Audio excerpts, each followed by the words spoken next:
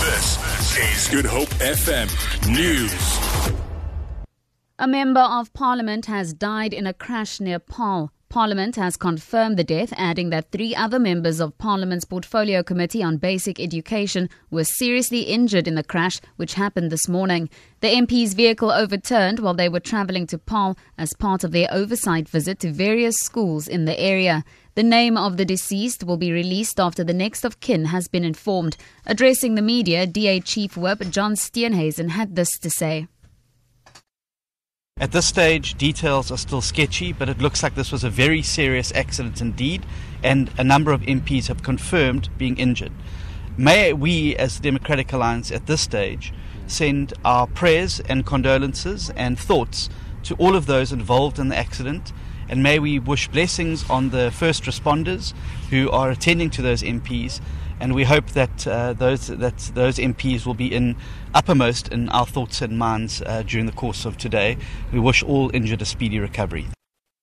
DA leader Mmusi Maimane has handed over a national petition to the office of the Deputy President Cyril Ramaphosa at Parliament. This comes ahead of next week's motion of no confidence in President Jacob Zuma. The petition, signed by over 1 million South Africans, calls on all ANC MPs to put the country first.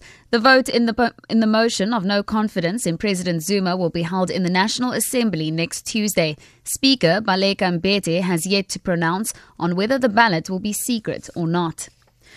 British public relations firm Paarl says its employees have been receiving death threats over allegations that it was involved in a campaign to stoke racial tensions in South Africa.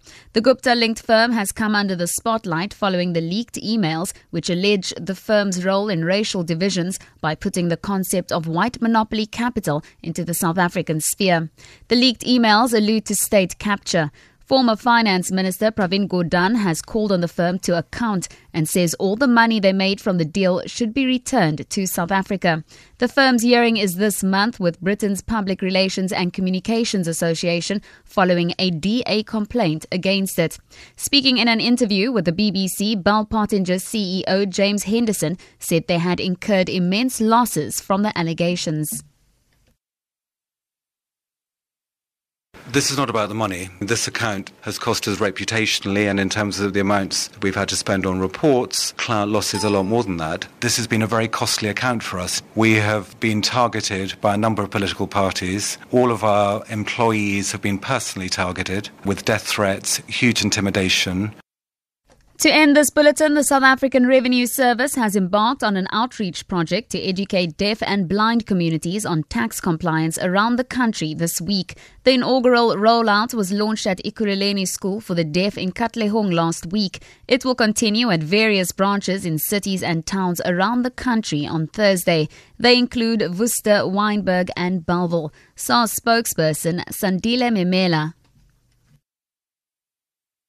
The purpose of the outreach project is for SARS language unit to equip the deaf and blind communities with skills and knowledge on the requirements to submit tax returns.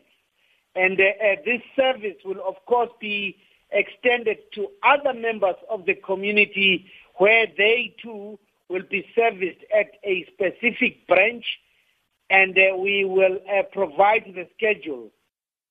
For Good Hope FM News and Traffic, I'm Tamara Snow.